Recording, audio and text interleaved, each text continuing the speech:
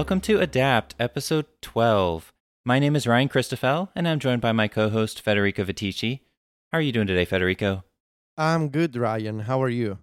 Doing pretty good. We have done a lot of shortcuts coverage these last several episodes, and we will continue with that because there's just so much new in iOS and iPadOS 13. And as we'll get to a little bit today, the Shortcuts team continues pumping out new features. So this week, That's right. iPadOS 13.2 came out, and with it, there are some shortcuts improvements. So we're going to talk about that, but then something we need to talk about first is that last episode, we got into parameters, this new concept in shortcuts this year, where you have just the flexibility of selecting, on the fly from a variety of different options that apps can give to the Shortcuts app, where different data points that without the need for URL schemes, different data points can be selected right inside the Shortcuts UI to make your shortcut do different things. And it offers a lot more power, a lot more flexibility, and we talked about that last time. But there's kind of a second half to the story of parameters, which is what they enable primarily with Siri. So we're going to talk about that a little bit today. So what do parameters do to help Siri and Siri interactions with shortcuts become more natural and more capable in the release that we're on now? Mm-hmm. Yeah. So the way that Apple built parameters, it is so different from before, where in iOS 12 and in the old Shortcuts app, each action was a fixed block that performed something and always required a fixed variable to perform that action. With parameters, it's a completely different story. A parameter has the advantage of being able to be resolved at runtime. That means that if you have an action that contains a parameter, and that parameter has not been set by you. So let's say that you want to send a message, but the body text portion of the message is a parameter. And if you don't fill in the parameter beforehand, you just leave it empty. Or maybe you leave ask each time as a default value. When you invoke the shortcut inside Siri, or as I call it in UI mode inside the Shortcuts app, the shortcut will still work. It'll just stop when it reaches that action, and it'll say, "Look, this parameter is empty. What you want to do with it? What's the message that you want to send?" And this right here is the key aspect of parameters. They can be resolved, which means they can be filled in by you with data at runtime, which means when the shortcut is running, the shortcut can pause and it can resolve, meaning it can ask you what you want to do with that parameter. And this design and this functionality has allowed Apple to bring interactivity to shortcuts running inside Siri. Apple calls this conversational mode, and it wasn't possible before in iOS 12. And the way that it works at a high level is that certain actions, such as choose from list, choose from menu, ask for input, and dictate text, they will now work when you're running a shortcut inside Siri. In iOS 12, if you used to have these actions in a shortcut that required some level of user interaction, such as picking one item from a list of items, Siri would stop and it would launch the Shortcuts app, and it would take you to the shortcut in UI mode so that you could finish running the shortcut there. In iOS 12, thanks to parameters, these actions can work inside Siri. And thanks to conversational mode, you can have lists, you can have menus, you can have dictation inside Siri within the context of the voice assistant. And as I mentioned, in addition to these actions, which are very common, and any moderately advanced shortcut uses these actions sooner or later, every parameter, regardless of the action that it's using, every parameter supports dynamic resolution. In a simpler way, it means that every action that has a parameter can be left.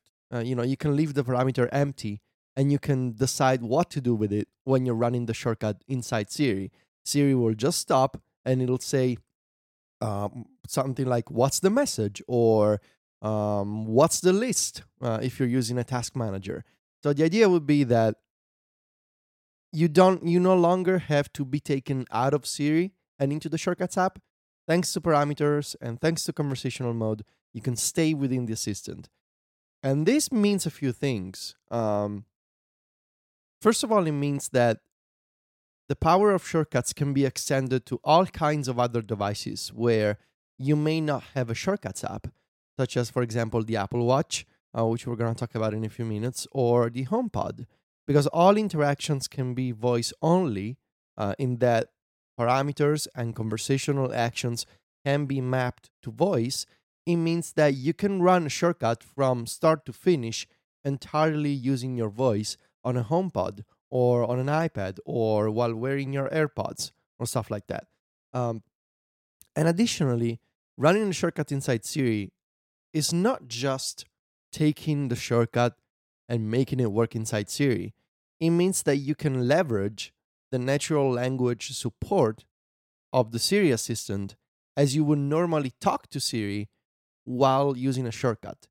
And to give you an example, Ryan, if you have a shortcut that brings up a list of items, and this list says, I don't know, Mac Stories, 9 to 5 Mac, and Daring Fireball. And you have this list, and it comes up in Siri, and Siri asks you, which website do you want to open?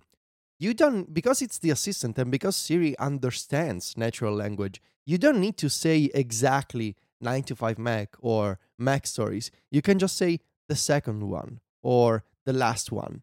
So you can use natural language to interact with actions from shortcuts while they're presented inside Siri. And that is because Siri applies its existing natural language support to let you interact with shortcuts while you're using your voice, which I think it's really an excellent design decision. And I guess the bigger theme, and I kind of want to know what you think about this, is that because shortcuts, thanks to parameters and thanks to conversational mode, they can be used entirely within Siri. It's almost as if third-party actions for shortcuts can become native Siri features, in that once you put together a shortcut and you invoke a third-party action and it works just like any other Siri feature, it's almost as if it were a native Siri feature. Like, you don't tell the difference. You can still use your voice and you can still see a preview of the action as a snippet inside Siri. And it's almost as if this has become a way for developers to supplement functionality that Siri doesn't have. And so the more apps you download from the App Store, the more powerful and flexible and personal Siri becomes for you. Yeah, it's just a major improvement from last year, because, last year we kind of got a taste of what it would be to run shortcuts via Siri, and it was okay. Certainly it was better than not having any Siri support at all, like when the Shortcuts app was Workflow before, but it was so limited. It was as if Siri had no concept of anything to do with your shortcut other than this one specific thing that you give it a command and it does that exact thing every time. But outside of that, Siri was just clueless. If you tried to, input a parameter of some sort, right? If you tried to give a specific input, Siri couldn't do it. Siri had no idea what you were talking about. You had to be very precise. And Apple's philosophy with Siri from the beginning, whether it's executed on that philosophy or not can be debated, but its philosophy has been that you should be able to speak to the assistant like you would speak to another person and have it understand you. And that certainly wasn't the case with shortcuts in the past. And so the fact that you can do that now, and because Siri has all this added intelligence via shortcuts and parameters about what all an app is capable of, you can set up these shortcuts that do so many different things. And it really is like you're programming Siri itself, like you said, with native features that aren't offered by a specific Siri domain that Apple has officially supported, such as messaging or ride sharing or things like that. You can build those things yourself, and it works with Siri, which I'm just amazed at how much Apple's team was able to do this year, because it's one thing to integrate the Shortcuts app into iOS and iPadOS as a whole, and then give you parameters, give you the flexibility of being able to do so much more within the UI of the Shortcuts app itself, but then to extend all of that to Siri also, so that whatever powerful automation you build inside Shortcuts, you can run that and interact with it entirely by voice. It's a lot. Again, I think it fits with the angle of Shortcuts this year both became much more powerful and a lot more accessible, because there's little that's more accessible than just talking to a voice assistant, right? You may not like the idea, or you're not comfortable with the idea of running a shortcut inside the UI of the Shortcuts app and seeing kind of it progress from top to bottom and everything that it's doing. That might be a little overwhelming.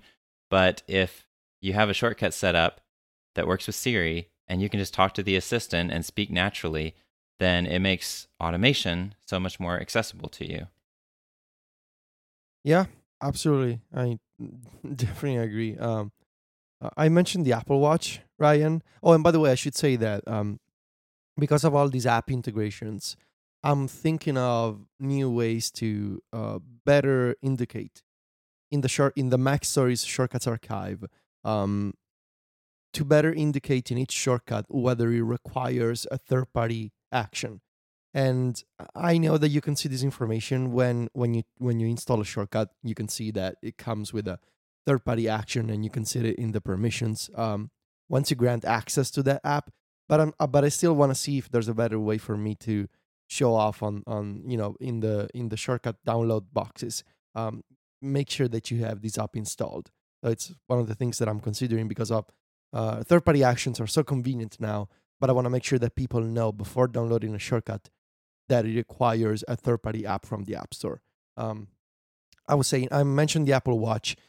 You can now run shortcuts on the Apple Watch thanks to the just launched watchOS 6.1 update, which came out a couple of days ago.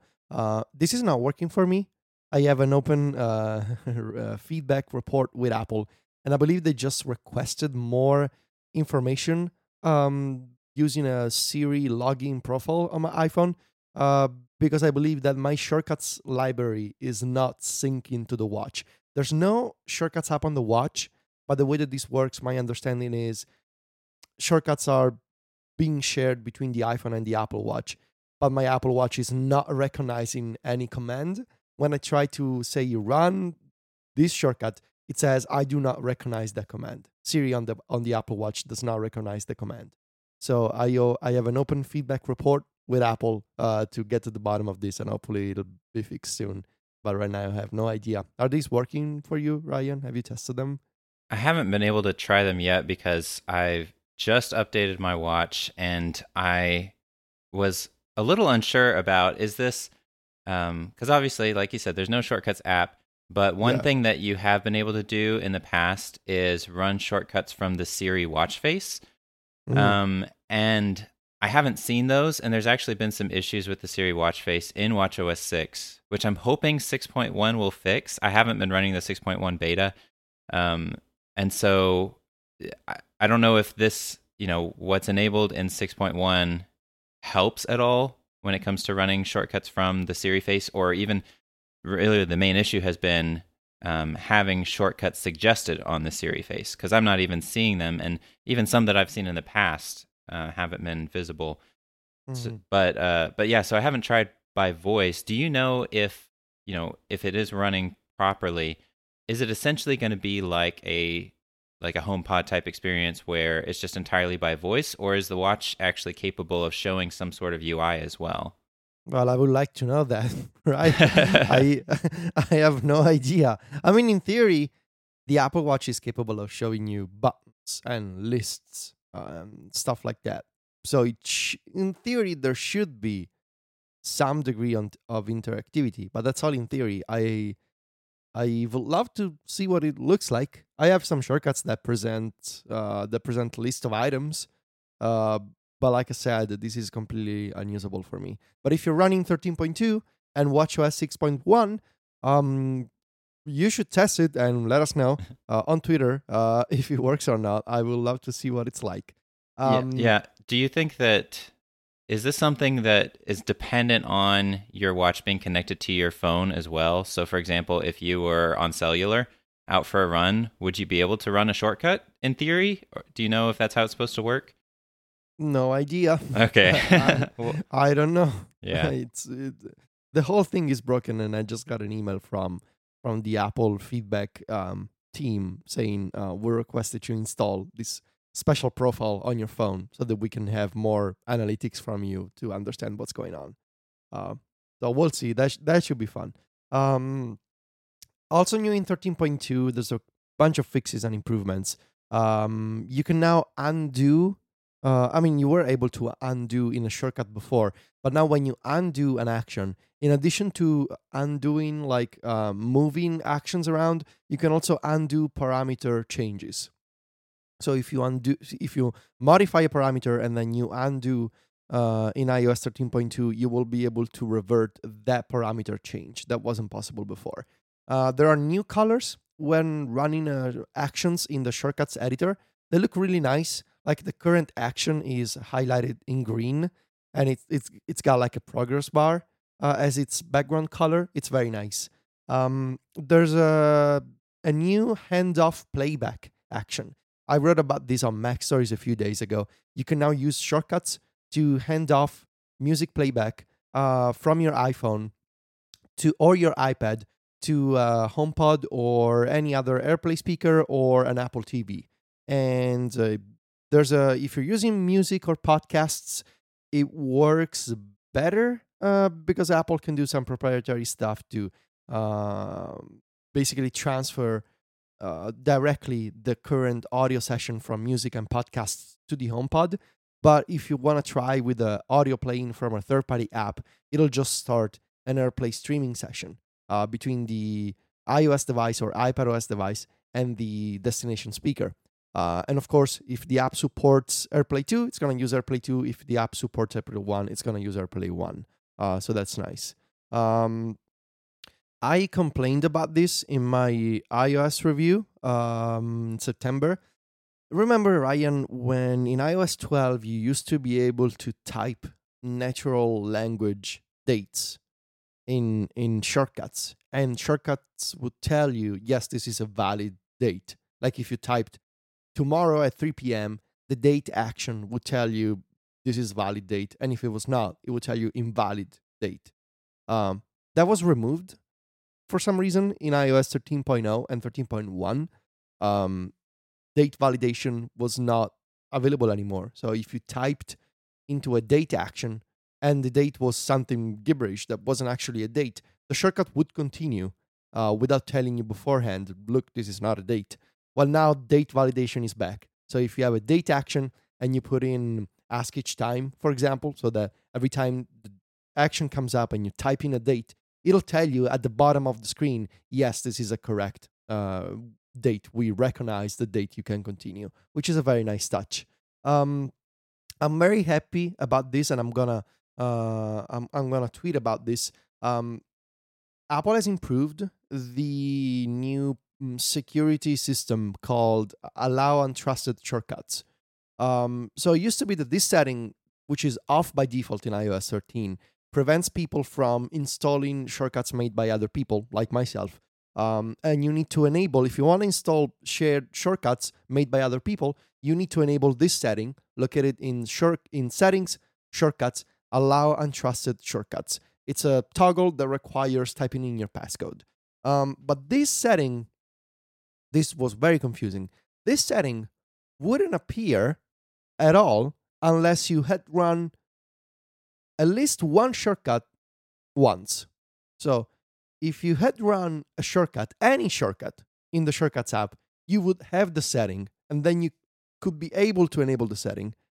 But if you hadn't run any shortcut and just came across Mac Stories and installed the shortcut, you would get an error saying your security settings prevent shared shortcuts from being installed, but you wouldn't even know where to find the setting because the setting was hidden by default.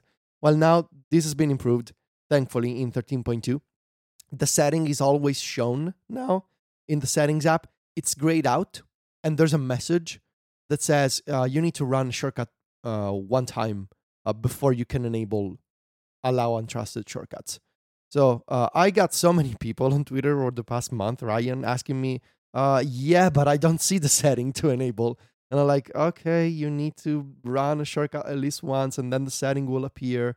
So I'm very happy that Apple clarified this aspect.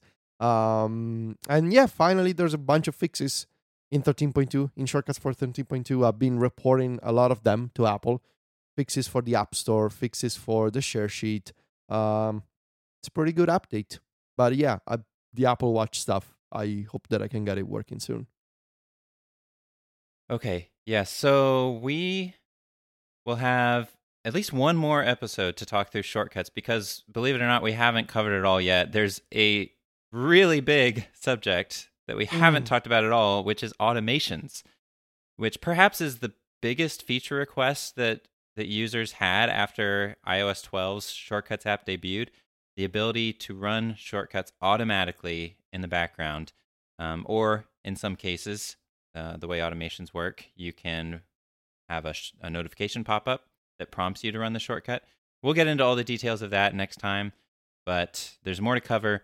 But for now, I am extremely excited about this challenge that you did, Federico, because, you know, as I've shared in the past, lots of times I approach these challenges, whether ones for myself or ones that I give you, as, you know, there's some issue that I want to deal with, or something that I want to do with my iPad that I don't know if I can do or not, and I will either ask you to come up with a way to do it, or we'll talk ahead of time and you'll give me a challenge that gives me an excuse to do something I was hoping to do anyways.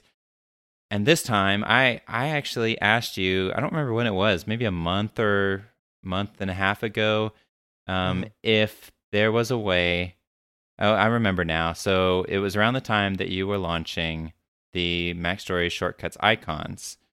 Yes. And I was thinking through, how can I, better optimize my home screen to use these shortcuts icons that you and Sylvia created. And the first thought that came to my mind was, I would love to launch files and folders from my home screen. And so I asked you, and you're like, yeah, no, that's not possible with shortcuts, at least based on, what you had experienced to that point. You've done some work these last couple weeks, and you have come up with something that I know I am going to find extremely useful, and I think a lot of our listeners will as well. So just as a quick reminder, my challenge to you was to recreate as much as possible a Mac's desktop environment on the iPad's home screen. So, already you can put apps there. You've got widgets. Those are useful, but files and folders were the big thing that we're missing as far as helping the iPad home screen be more familiar to people who are used to working on a Mac, or even just more powerful for people like me who I've been using an iPad as my main computer for years now, but I would still love to be able to access files and folders more quickly from the home screen, especially now that in iPadOS, there are more home screen slots. So I can fit up to 30 apps on my home screen. And so I want to use that extra space. So what have you done, Federico? Well, this turned out to be much, much more involved than I initially expected, but it also ended up being, I believe, one of the most fascinating things I've done in shortcuts over the past few months, and I've learned a lot. And it's sort of it ended up being this project that I'm gonna share here on Adapt, on Mac Stories, and on Club Mac Stories, sort of this crossover approach. All right. So I managed to find a way to launch files and folders in the Apple Files app directly using shortcuts. If you launch a file, it opens that individual file in Quick Look. If you launch a folder, it just navigates to that folder directly in the Files app. I've been thinking about what you said, that you wanted to have icons for individual files and folders. And even though I don't exactly have a need for launching specific documents, folders are something that I've always wanted to do. And I know that a lot of people, a lot of listeners, and a lot of Mac Stories readers do want to be able to launch individual files or specific folders or subfolders using shortcuts. Now, this is not possible to do in shortcuts alone. Shortcuts is still limited when it comes to file management and automation. Shortcuts is still limited to its own sandbox located in iCloud Drive /shortcuts. If you want to poke outside of that sandbox, you always need to use the files picker. Shortcuts is extremely limited when it comes to interacting with the Files app in an automated fashion. So I knew right away that I needed to employ a companion utility. And I had a feeling that I could do this using Scriptable. Now, Scriptable is a JavaScript programming app. It lets you program and access native iOS functionalities in JavaScript. So the app acts as a bridge between the JavaScript language and native iOS functionalities. I wrote about this app on Mac Stories before. There's going to be a bunch of links in the show notes that you can check out for my previous experiments with Scriptable. And there's a particular feature in Scriptable that is called file bookmarks that I wanted to look into as a way to make this happen. Now, file bookmarks are a native iOS functionality that Apple released a couple of years ago. It's a native API made by Apple that Shortcuts itself does not use, but Scriptable, which is a third-party app, does use. Now, with file bookmarks, what you can do is you can grant a third-party app, or any app really that uses it, permanent access to a specific location, which can be a file or it can be a folder, located anywhere in the file system of the Files app. Basically, to create a file bookmark in Scriptable, you open Settings, you open Scriptable, you open the app's settings, and then you select File Bookmarks, and then you choose, do you want to create a bookmark for a file or a folder? And you select which one you want to do, and then a Files picker shows up. So the native document picker for the Files app appears. And this is how you do it. You pick a file or you pick a folder, you give it a name, you give a name to this bookmark, and this bookmark will then be permanently stored inside Scriptable. Thanks to this bookmark, Scriptable in the future will be able to retrieve the bookmarked file or read files from or write files to the bookmarked folder. It's a way to poke a hole in the sandbox and say, this file or this folder is okay to use in the future without requesting my interaction and my permission every time in this app. So you create a bookmark that creates a direct link between Scriptable and a file or a folder, so that every time you don't need to manually navigate the document picker. Now, the trick that I discovered is that when you create these bookmarks, in Scriptable, you can read the complete file system path of a folder or a file. This is the actual URL of that item, whether it's a file or a folder, as it's located within the iOS file system. It looks something like this: private/var/mobile/library/mobile documents, and then a bunch of gibberish, and then the name of the file or the folder. You may have seen these directories before if you've ever jailbroken your iPhone, or if you've ever, I don't know, tried to read the file system path of a system folder on the Mac, right? If you do, something like that with the terminal, for example, this is the full complete URL, local URL of a file or a folder. And I knew that this was the case before, but I just thought, Scriptable can read these paths, but they're useless. There's nothing you can do with them. Well, turns out that I discovered this new trick in iOS 13. I'm not sure if it was also supported in iOS 12. But if you put a URL scheme before this file system path, it'll open the Files app and navigate directly to that file or that folder. And the URL scheme is shared documents for some reason. It's shared documents : /. So if you put this before the file system URL of that document or that folder, it'll open the Files app and it'll preview the file or open the folder. And once I knew this, I knew that I had a way to make this happen, to make your challenge happen. Are you following so far, Ryan? Does this make sense so far? Yeah, no, it does. Okay. So you can create bookmarks in Scriptable. You can get the file system path in Scriptable. And then if you use the URL scheme, put it before the path of the file or the folder, you can launch it.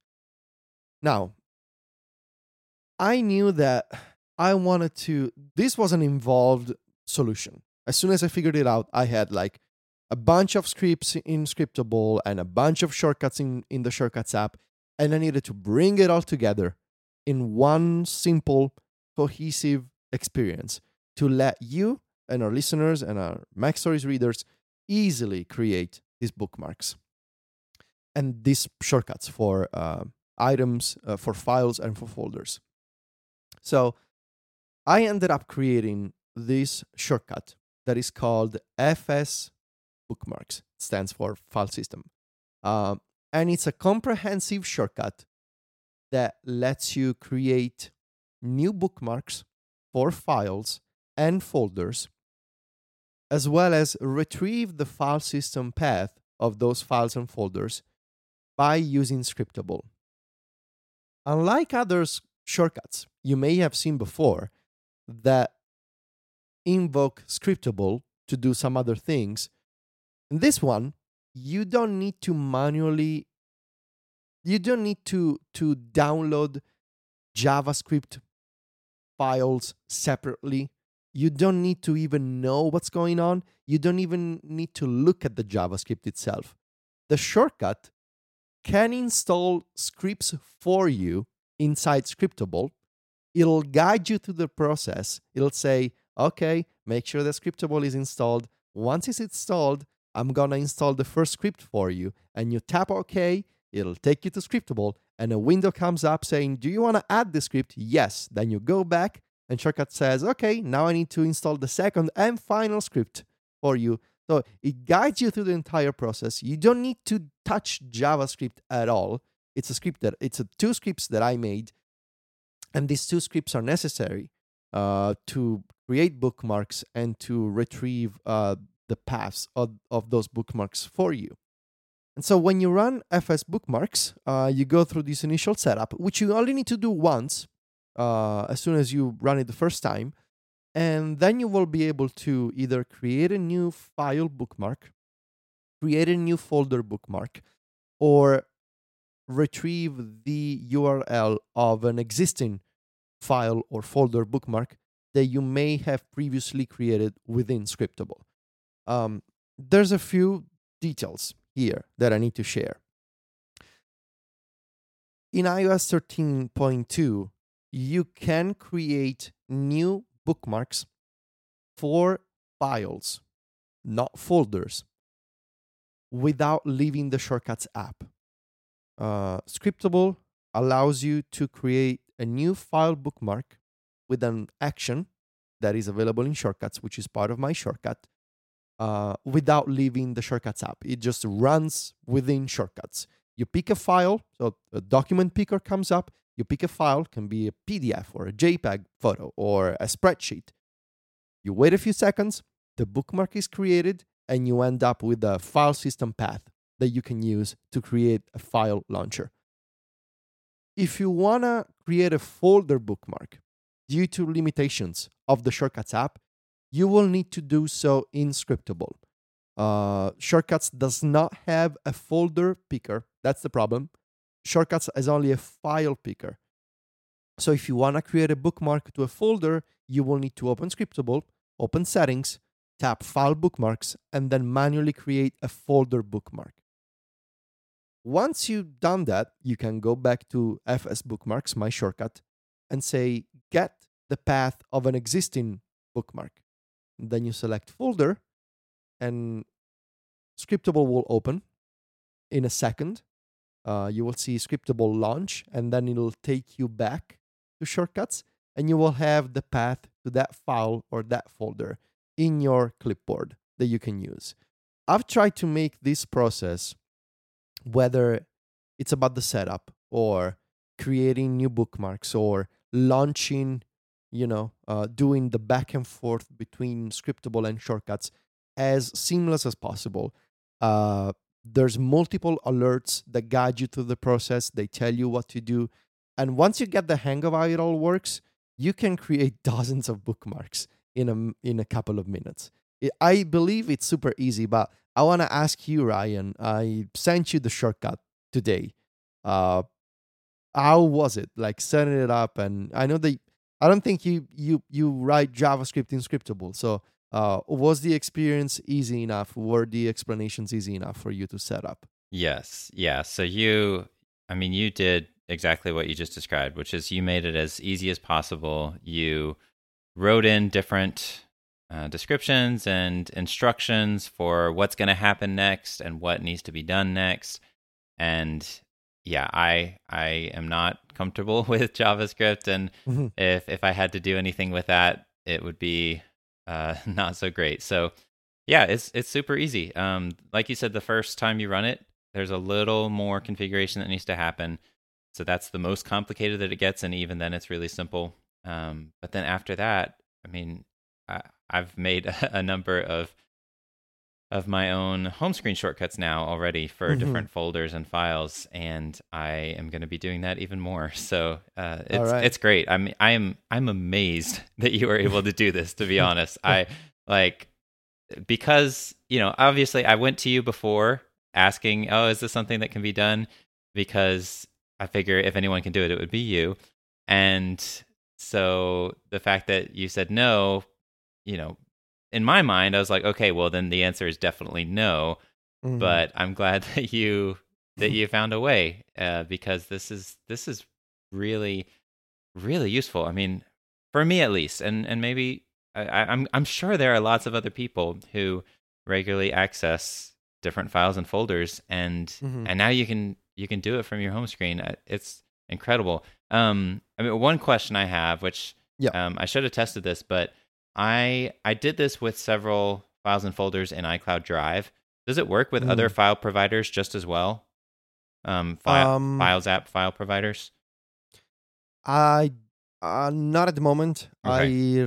I don't. So I could add support for on my iPad or on my iPhone. Okay. But that's coming later, I believe. For now, I wanted to just make it work with iCloud Drive. Right. I'm not sure how.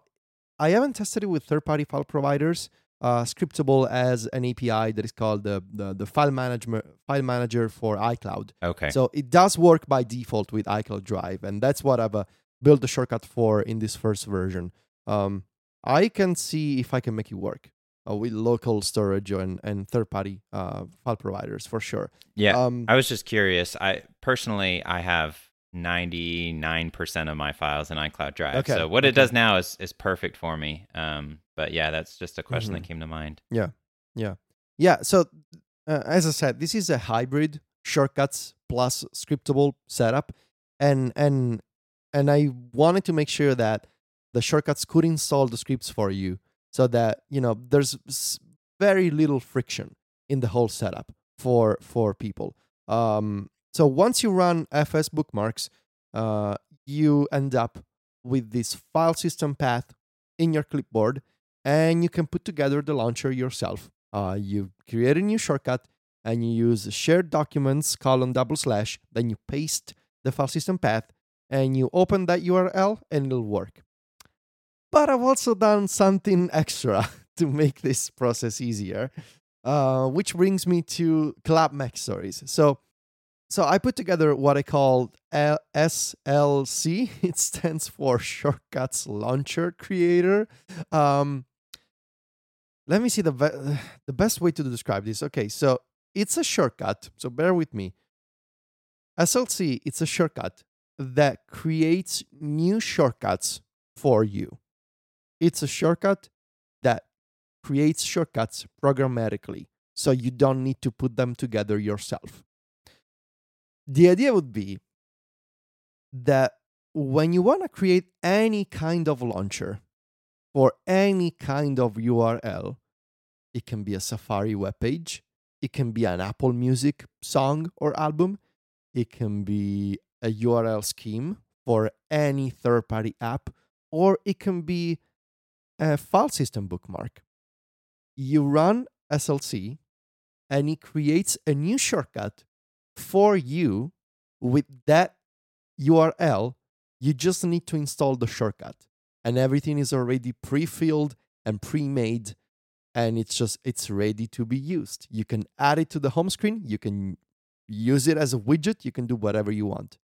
So you may wonder, how can a shortcut create another shortcut? Well, I've also been learning about the underlying format that Shortcuts uses to store the individual shortcuts. And I may have mentioned this before, but individual shortcuts are basically XML files wrapped up in a .plist document. And once you can look at the structure of a shortcut as an XML document, and you can see like how actions are marked up in the XML syntax. You can see the necessary metadata that you need to include. So SLC has a basic template, a basic XML template that creates a shortcut with a single open URL action, and the URL field is pre-filled for you with the launcher that you want to create. And that allowed me to essentially generate a shortcut using the syntax alone and using iCloud as a way to install the shortcut. In iOS 12, you could install a shortcut without uploading it to iCloud first. That's been removed in iOS 13. Still, SLC doesn't open Safari at iCloud.com. It takes you directly to the iCloud installation screen inside the Shortcuts app. Ryan has also used this, and I believe he can attest to just how easy it is. You can use SLC in a bunch of ways. From the share sheet, in any app that shares a link, you can share the link to Shortcuts Launcher Creator, and it'll take you to Shortcuts, and you'll say, add the shortcut. And the shortcut is already made, ready for you to be used. You can use it manually, so you can just run the shortcuts inside the Shortcuts app, and it'll ask you to enter a URL that you want to create a launcher for. Or you can put this shortcut at the end of FS bookmarks, and it'll create a new file or folder launcher for you. I don't know, Ryan. Again, let me ask you, was this easy enough for you to set up? Have you created launchers this way? I have. And it's funny because, I mean, as you're talking about it, I'm thinking, oh, wow, that sounds like a whole lot of work. And that sounds really complicated. And is that really the same shortcut that I was using earlier that was just super easy? I mean, I think that's one of the best forms of automation, is when it is extremely complex behind the scenes, and yet for the user, it's just dead simple, and that's how it was for me. So it's funny hearing the backstory of how you got to that point. Yeah, there was a lot of trial and error with with the shortcut syntax. I've been playing around with the shortcut syntax, the XML a lot. I actually made a shortcut called shortcut merger that lets you merge multiple shortcuts together, but I'm not releasing it because I ran into a bug. So basically, many of the actions within shortcuts have when you take a look under the hood at the syntax, they have a unique identifier, and I still have to figure out a way to create my own unique identifiers. Because if they're not valid, the shortcut that you create this way will not work. It'll forget variables, or it'll confuse one variable for another. It's a whole mess. Thankfully, the shortcut launchers that you create with SLC, they do not require a unique identifier. So they're just plain syntax. It's just a single open URL action. It requires nothing else. So it'll always work. But yeah, I've been doing a lot of work to understand how can I create shortcuts programmatically. So instead of having to use drag and drop, how can I use automation to create shortcuts for me? And I think this is a good way to sort of dip your toe into this idea of, and in a similar way to how FS Bookmarks installs scripts for you, SLC installs launchers for you. So you don't, I wanted to remove even that tiny bit of friction that involves, creating a new shortcut and getting the open URL action and pasting in. There's a bunch of complexities that SLC removes. If it finds a file system path, it pre-adds the shared document URL scheme for you. If it finds an Apple Music link, it replaces HTTPS with music, which is the URL scheme that takes you directly into the music app without opening Safari first. There's a bunch of, removing friction, because I know there are a lot of people that do not necessarily spend a couple of hours each day playing around with shortcuts every day like me. A lot of those folks are going to install these things, and I wanted to make it easy for them and to make sure that I have a system that is end-to-end, so that you download it, and as much as possible, you don't need to think about anything else. So I think I've come up with a pretty good system to, of course, you got to buy Scriptable from the App Store if you want to create file and folder bookmarks. But for now, it's the only way. If you want to do it on iOS alone, there's no other way. So I think it's a pretty good system. I think it's relatively easy. And I hope that it was enough for your challenge, Ryan. Well, I sure hope so, because if not, then I don't. Oh man, I feel like you deserve a trophy for this challenge, Federico. Like, there's a task that you yourself said, no, that's not possible, and yet you found a way to do it. And this is something that I mean, I've never seen anyone else online create shortcuts that do this.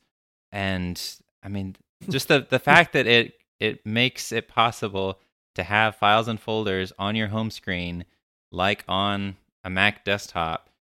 I mean, that's something that has just never been possible before, and I'm so impressed. If I could give you a trophy right now, I would give it to you. This is fantastic. Thank you. My only complaint so far is that when you add a home screen icon, you and when you tap it, you still see for a fraction of a second the Shortcuts app that launches. It's so much better than before. Like, the whole system is so much more reliable. Home screen icons, they open the Shortcuts app directly. It's all new in iOS 13, and that's why we made MacStories Shortcuts icons, because the whole deal is so improved compared to last year. But still, in an ideal world, I would like these home screen shortcuts to run within the home screen without leaving the Shortcuts app. So in this case, I would love if the icon launched directly the Files app without, even for like 0.3 seconds, show me the Shortcuts app. I would love if this was the case in the future. But yeah, I mean, if you wanted to have files and folders on your home screen, this is the closest approximation to that I think can be done for now. Yeah, I am going to be filling my home screen with files and folders. Nice. And I think lots of our listeners will too. So, nice. Man, this is exciting. Okay, we should probably we've got a couple of Ask Adapt questions I think we have time for. And so let's do that now. As a reminder to our listeners, you can write in with the hashtag AskAdapt on Twitter. That way we will see your question and hopefully answer it in a future episode. The first question we have comes from Corey, which has a little bit to do with what we've been talking about with files and folders. He says, I'd love for you to shed light on how iCloud Drive is supposed to work, or perhaps how Apple envisions iCloud Drive working on the iPad. He says, I've tried to use it like Dropbox on a Mac, but when I do, it feels like the Files app and iCloud Drive are fighting against me. Can you share your insights?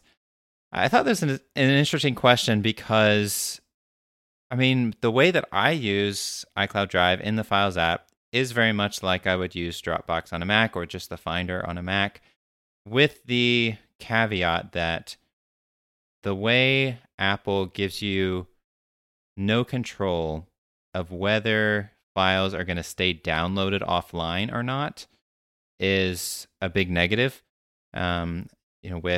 With Dropbox, you can choose to have certain files and folders stay offline, and they stay offline.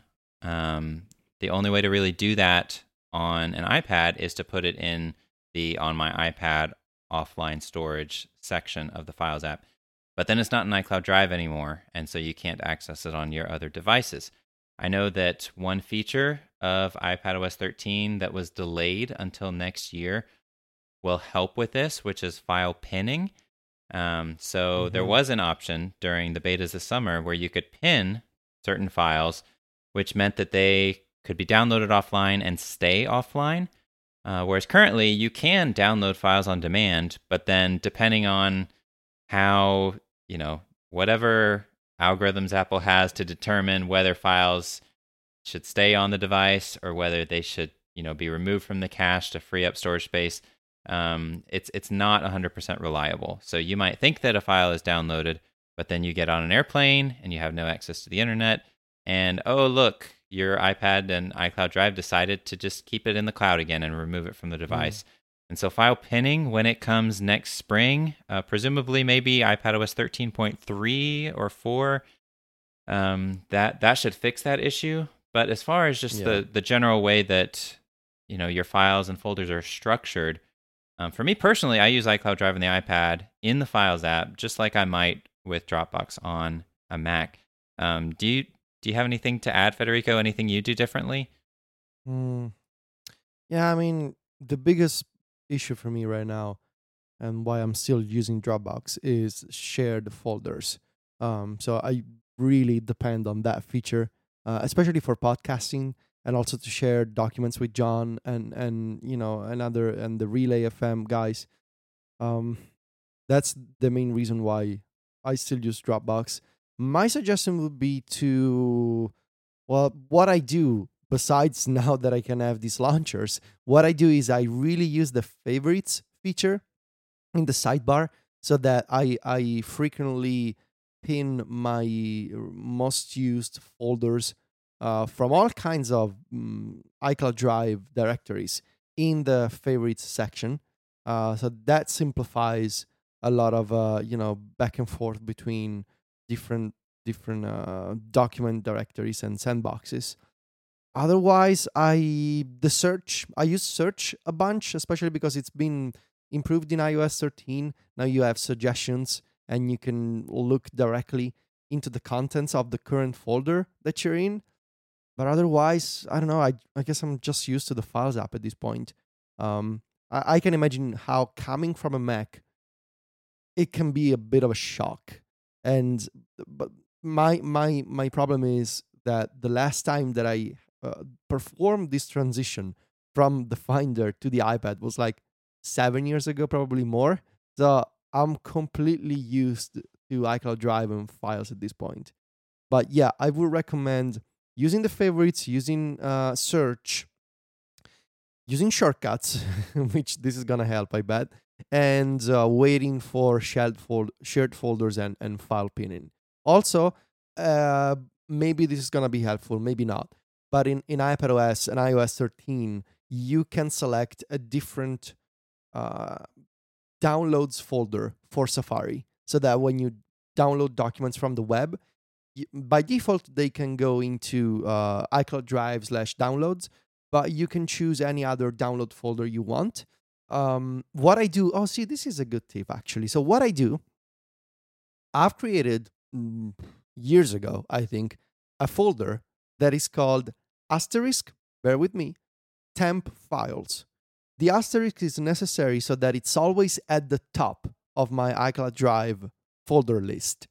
And this folder is where I throw anything that I come across that I need to process at a later date. It's the equivalent of my desktop on the Mac, essentially. So Safari downloads go there, random documents that I need to hold for a couple of minutes go there, all kinds of stuff goes there. And I've created a launcher for it. And because it's got the asterisk in the name, it's always at the top of the list. And it's always also at the top of my favorites. So the temp files folder, that's my inbox for all kinds of documents and junk and random stuff. That's something that I started doing a couple of years ago, and it's been really helpful for me.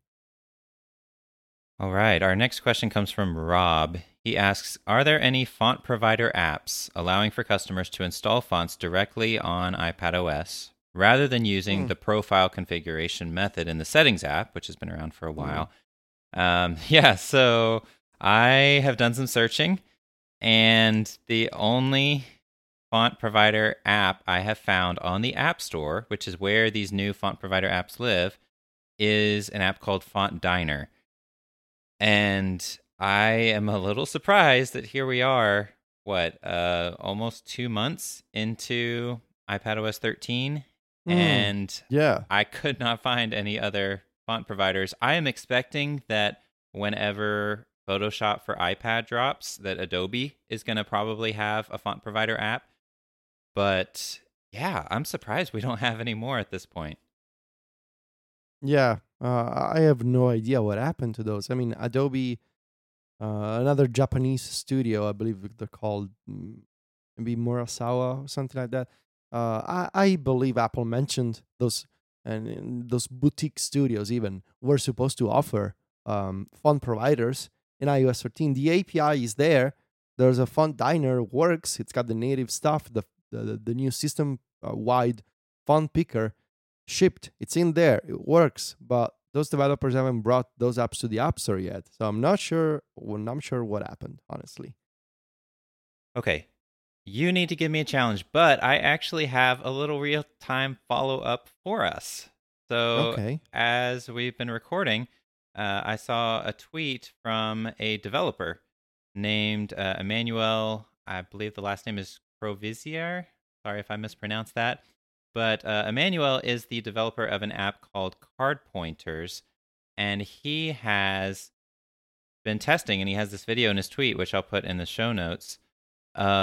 He's been testing shortcuts on watchOS 6.1, and it works with parameters, just like we talked about, but it also does have a visual component to it and a touch interaction method where so the example he gives, the shortcut runs, and then a list, like a menu, pulls up, and you can tap on one of those options to select it, or just use your voice. And so there definitely is a UI element to shortcuts on the Apple Watch. So that is really good news. That's excellent. Really nicely done. All right. So, Ryan, my challenge for you, I thought about this. It's a bit of a different challenge. I want you to explore the wild territory of calendar apps for iPad. I want you to go out there, explore the App Store, come back to me with some new options, sort of a state of the calendar apps. It's not exactly like a difficult challenge, but I'm fascinated by the idea of you going out there and exploring and maybe trying apps that you never tried before. Because whenever I open the App Store, I always realize that I come across at least a couple of apps that have a lot of downloads, have a lot of ratings and reviews, but I've never actually tried them myself. I'm like, where was this app the whole time? So I'm very curious to hear what you discover. Especially, I want to know about calendar clients that support iPadOS 13. So shortcuts or multiple windows, keyboard navigation, all that kind of stuff. So I'm in the market for a new calendar client. Want to know what you find out. Okay, sounds good. Hopefully I will offer something just as helpful to you as your shortcuts today are for me. But I will do what I can. Awesome. Well, that has done it for this episode of Adapt. This has been episode 12. And if you would like to find the show notes for this episode, you'll find links to the shortcuts that Federico mentioned and a variety of other things, apps, different types of articles. They're all in the show notes. You can see those in the podcast app you're listening to right now, or go to our website, relay.fm/adapt/12. And if you'd like to follow us online, Federico is on Instagram and Twitter as @Viticci. That's VITICCI.